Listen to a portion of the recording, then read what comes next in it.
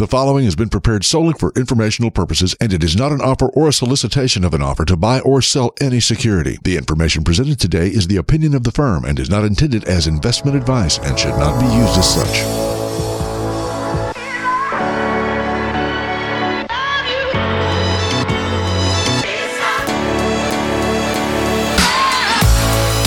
Welcome to Biblically Based Wealth Management with your host, Kevin Bruce. On this show, Kevin combines academic, behavioral, and biblical financial principles to separate the wheat from the chaff in investing and retirement planning. Now, here's your host, Kevin Bruce. As the former boxing heavyweight world champion Mike Tyson said, everyone has a plan until they get punched in the face. I like that quote because it's both funny and there's a lot of truth behind it for both boxing and finance. Because even in the sport of boxing, where getting punched in the face is just part of the game, and it should be expected, people are not always prepared to handle the reality of it. I've been involved with boxing in one form or another for over 25 years, during which I've owned a couple of boxing gyms, and during that time I've trained hundreds of boxers. One thing that most people don't know is that about 90% of the people that go to a boxing gym go there for other reasons than to actually fight. Most people are there to lose weight, get in shape, relieve stress, build self-confidence, or maybe learn self-defense. But only a few actually want to get into the ring and fight. But of those that actually want to compete, that other 10%, they're required to make a total commitment because boxing is not a weekend sport. It's not a game that you play. It's a lifestyle. You have to be fully committed. What you eat, how much you sleep, what you do during your spare time can either help you or hurt you in the ring. Because when you're in the boxing ring, it's all on you. It's not like basketball or football. There's no bench that you can go sit on when you're having a bad day and let your teammates pick up the slack. When you're having a bad day in boxing, you are all you have to get out of that bad situation. The only thing you can count on when you get in the ring is your preparation. How well prepared are you? Because minor injury is imminent, and even severe injury, including death, is within the realm of possibility. So in that formula that decides where you'll end up on that continuum from minor injury to serious injury or death, there's two primary variables that you can control. And that's how well prepared are you and did you stick to your plan? Because we can't control how powerful or fast an opponent is. You can only control how well you prepared for them and your game plan to deal with them so that when you're in the ring with them, you have a way to win. So despite only 10% of boxing gym members actually becoming fighters, approximately 50% of them, gym members, think they want to fight when they first join the gym. Because before it becomes a reality, it's just an idea, maybe even a dream. But the reality of being a fighter is much different than the dream of being one. So when someone would come to the gym and say, I want to fight, I want to be the next world champion, one question I always like to ask them is, what do you think the object of the sport is? And 9 times out of 10, they would say something along the lines of to hit and not get hit.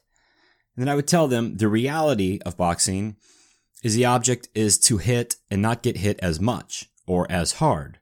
But beyond the shadow of a doubt, you're going to get hit. You're going to get hit harder than you've ever been hit before, and you're going to get hit a lot more than you've ever been hit before. But if you're lucky, they'll say you won the fight. And that's what a lot of people don't take the time to think about, is that boxing is judged on a relative basis, meaning the winner isn't the person who didn't get hit. It's the person that didn't get beat up as much. But oftentimes, they still got beat up. I was a judge for USA Boxing for about 18 years, and I can tell you that often the difference between a winner and a loser in a boxing match often comes down to some technical aspect, whether they got a point or didn't get a point during the fight. It's not so much that one person totally dominates the other one or knocks them out completely. Those things do happen, but it's more the exception than the rule in boxing. Because fighters are typically matched by similar age, similar weight, similar experience, and so on. Because the goal of the promoter is to have a good boxing match where skills are displayed, not to just drag a lamb to the slaughter. So a lot of people would think twice once they understood that oftentimes the physical pain that the winner has after the fight is often the same or very close to the physical pain that the loser has after the fight. It's just not accompanied with the emotional pain that the loser has to deal with. So the first lesson here is to understand what you're actually up against. what winning actually feels like and be prepared for it. Your investment portfolio, even if it's a conservative portfolio, will have times when it will fluctuate in value, and sometimes it may fluctuate more than you're comfortable with. But you need to understand that is okay and that is expected from the market. So just like a fighter needs to set realistic expectations, knowing that they will get punched, it is going to happen. We as investors need to know in advance that there will be market volatility. And when it comes, it doesn't necessarily mean that we're losing or that we're doing something wrong. The key part is that you have a plan that incorporates this reality and a plan to succeed despite of it. So now that we have some realistic expectations about what's to come, what we're getting into, let's talk about how to prepare a plan to succeed. And a fight plan and a financial plan are very similar. They're both created in the comfort of a safe environment. You're completely rational. You have all your faculties. You have all the time in the world to think through what would be the most appropriate steps to take in a given scenario. You can look at historical performance, and then you can create the most probable strategy for your success. But when the situation actually happens and you get punched in the face, either by the market or by an opponent, you start to panic. You start to doubt your plan. Although your plan is still as good as it ever was, it's still your best chance at success. The act of actually living it out is much more difficult than just writing out the plan. And there's certain emotions that come along with getting hit in the face. The pain, the discomfort, the fear of more of that. What you're looking for is the quickest exit out of the situation. In the words of my old boxing trainer, Tom Seymour, his quote was, "Don't sacrifice what you want most for what you want now." And that's 100% the truth, because in the heat of the situation, all you want to do is get out of the situation. You want to relieve the pain. But the question is, if you do that, what else are you sacrificing? Are you sacrificing your long-term goals and your capabilities of obtaining them just to get some immediate relief from a temporary situation? The same can be said about your investment plan. We all know that the market goes up and the market goes down. And we all plan to stay invested and be long-term investors. But when the inevitable volatility comes, people start to panic. And then to make it worse, we hear on the news that this time is different. And then they'll interview so-called experts that tell us that earnings are dropping, inflation's rising, or whatever rationale they have for their doom and gloom prediction. But the reality is the market is up about 75% of the time.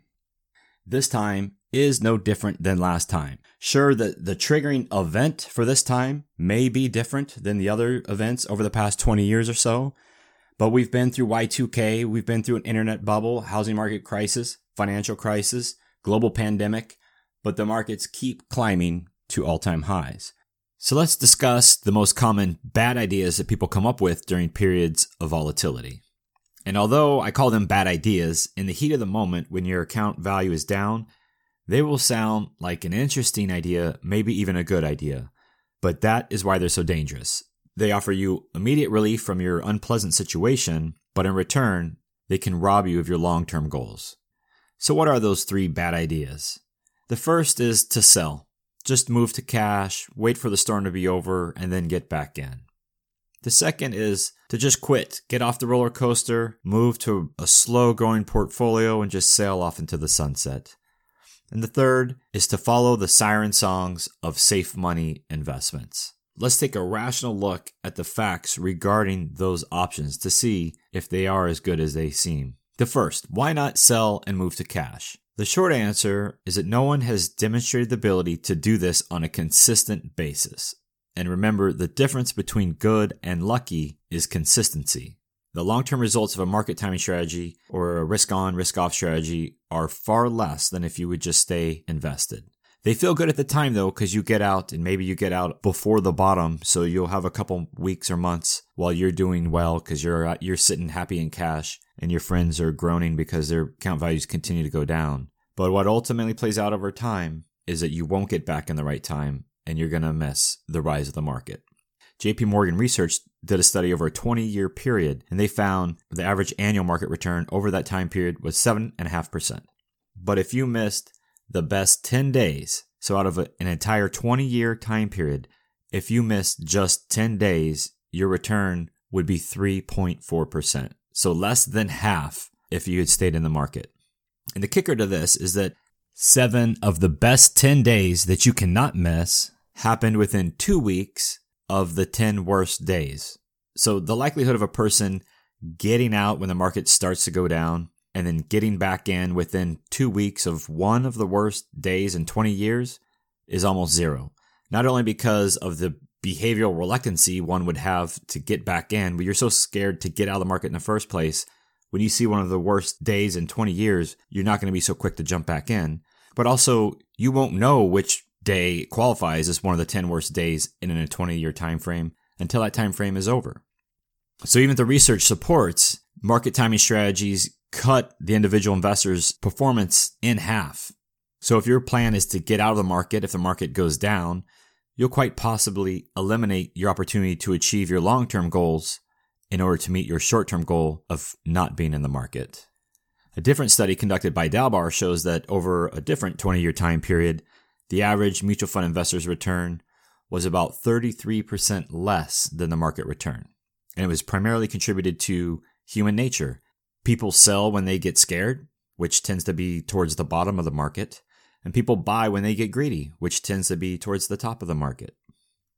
Now let's discuss why not move to a more conservative portfolio. Why not just pull out and get into something comfortable, sleep well at night, and sail off into the sunset? Well, I need to start this section with a disclaimer. I'm going to assume that you are currently appropriately invested. And chances are 60% of the people listening are not appropriately invested. And the way to know if you are or you are not appropriately invested is to answer this question with a yes. And that question is, do you have a year-by-year cash flow-based financial plan that starts today and goes through you or your spouse's life expectancy and takes into account all the necessary cash flows for you and your spouse, if applicable, to live, give, and grow your wealth the way that you want to? If the answer is yes, if that has been established at the beginning before you made your investments, then continue listening. If the answer is no, hit pause and come back when your answer is yes. Because if you haven't had someone figure out what the life you want is going to cost you, how do you know how much money you need? Because it is that number that tells us how to invest your money. Some people may need a 6% return. Some may need an 8% return. Some may need to go back to the drawing board. But what you don't want to do is assume a higher return is always better, because sometimes a higher return can come at a cost that will ruin you financially. You need to have a plan based on what you want so that you can have a real benchmark for performance that matters. Okay, that's the end of my disclaimer. You're still listening, so I'm going to assume that you're appropriately invested. Now, why not move to a more conservative portfolio when things in the market turn bad? Well, your investment portfolio was selected as it gave you the best chance to fund the lifestyle and activities that are important to you. It gives you the best chance to earn the return necessary to meet your needs and goals. From the onset, your portfolio should have been stress tested, looking at different inflation scenarios, bear markets, a decrease in Social Security, an increase in taxes, and so on, to give you the best probability of success, despite all of those potential headwinds. And if your plan has been developed in this manner, then just like a fight plan, although there may be some temporary discomfort, you knew it was going to come at some point, and your current strategy still provides you with the best chance to succeed. And to move to something more conservative would mean to move to something with a lower return expectation. It will have lower volatility, so it will be more comfortable, but along with that will come a lower return expectation. What that means is now you're not going to have the return necessary to fund these things you plan. So now you must either change your expectations for your future lifestyle or go on naively believing you're still going to be able to do them, only to find out eventually that you will not be able to. And third, the siren songs of safe money. I'm sure you're all aware of the sirens of Greek mythology, who were creatures that lived on the rocky shores and lured sailors to their doom. You know, the sailors were drawn to them because of their pretty songs, but then they realized it was too late and they were going to crash into the rocks. Well, that's what I think of the weekend radio shows and the advertisements that tell you about safe investments. The type of investments that promise the upside of the market, but none of the loss. I call these the siren songs of safe money because they sound sweet. They tell you everything you want to hear. You get full participation in the market's positive return, protection from the market losses. Maybe even they guarantee a minimum return what could go wrong? Especially in times of market volatility, this sounds like a great idea. Well, let's start with the obvious. These strategies tend to attract people who are most concerned with losing all of their money. When you invest in one of these schemes, what you're actually doing is the opposite of diversification. You're putting all of your money into one company. You're putting all of your eggs into one basket. And sure, the salesman will probably tell you it's linked to a diversified index that could be companies all over the world, but the actual obligation to pay is based on one company's promise. So let's think about this. If you are worried about losing all of your money, what would need to happen for you to actually lose all of your money if you were in, say, a conservative investment portfolio? Well, the markets would need to go to zero. And as a refresher, the markets are made up of all public companies worldwide. Banks, insurance companies, utilities, technology companies, everything worldwide. The markets are also made up of government securities. So in addition to all the companies going out of business, all governments would either need to cease to exist or at least cease to have the ability to tax, spend, and create debt. And I don't think it's possible to have a government if you don't have those. Anyway, now while we can all agree that that scenario is most likely never going to happen, some people, out of their immense fear of losing all their money, will abandon their diversified portfolio for this promise of safe money. In doing so, they take their money out of their diversified portfolio. Again, that represents hundreds or thousands of companies and governments worldwide, and they put it into the one insurance company because they said it was, quote, guaranteed. So for those people, let's just go through a quick question and answer on that strategy. Question: if the world fails according to their doomsday market prediction, how would this one company survive and be able to pay all claims? Answer: they wouldn't. Guarantees are meaningless when there's nothing left. But again, I give the probability of this scenario a 0% chance of actually happening. Question: what do you think they are doing with your money to be able to pay you what they promise you? Answer: they invest your money in the same thing you just ran from because they know that is what works best. The difference is, since they told you that you had a guarantee, they'll charge you exorbitant fees, severely reduce or remove your access to your own money, or penalize you if you need to pull it out sooner than expected. They'll pay you a fraction of the return that they earn with your money, all while being fully invested in the same market you thought you just got out of. I give this scenario a probability of 100%. Now let's take the last couple minutes to focus on the volatility of life. As Christians, how do we stick to God's game plan when the inevitable volatility of life hits us? Well, the answer is no different than the approach you take in both boxing and finance. You do three things. First, you need to know what are you actually up against? What are you really getting into? Second, you need to prepare yourself for it and have a plan. Third, you need to stick to the game plan even when the going gets rough. Thankfully, God knew this in advance, and he told us how to take all three of these steps very succinctly in Ephesians. In Ephesians 6:11-13, it says, "Put on the full armor of God so that you can stand against the tactics of the devil. For our battle is not against flesh and blood, but against the rulers and against the authorities and against the world powers of this darkness, against the spiritual forces of evil in the heavens. This is why you must take up the full armor of God so that you may be able to resist in the evil day, and having prepared everything to take your stand." So there you have it. In those three verses, God just gave us an outline for everything we need to know about how to deal with the volatility of life. First, we need to know, what are we up against? These verses tell us that we're up against rulers, authorities, and spiritual forces of evil. Next, we need to know, how do we prepare ourselves? How do we have a plan? These verses tell us to put on the full armor of God so that we can stand against the tactics of the devil. And we also need to know, how do we stick to this plan? And this verse tells us that if we put on the full armor of God, we will be able to take a stand, to hold our ground, to stick to the plan that God has for us. In the following verses, the armor of God is further described so we can understand exactly how to prepare and protect ourselves and stick to God's game plan for our lives. I'll leave those verses for you to read, but I'd like to point out that I believe the key to putting on the armor of God and keeping it on is God's word, the sword of the Spirit.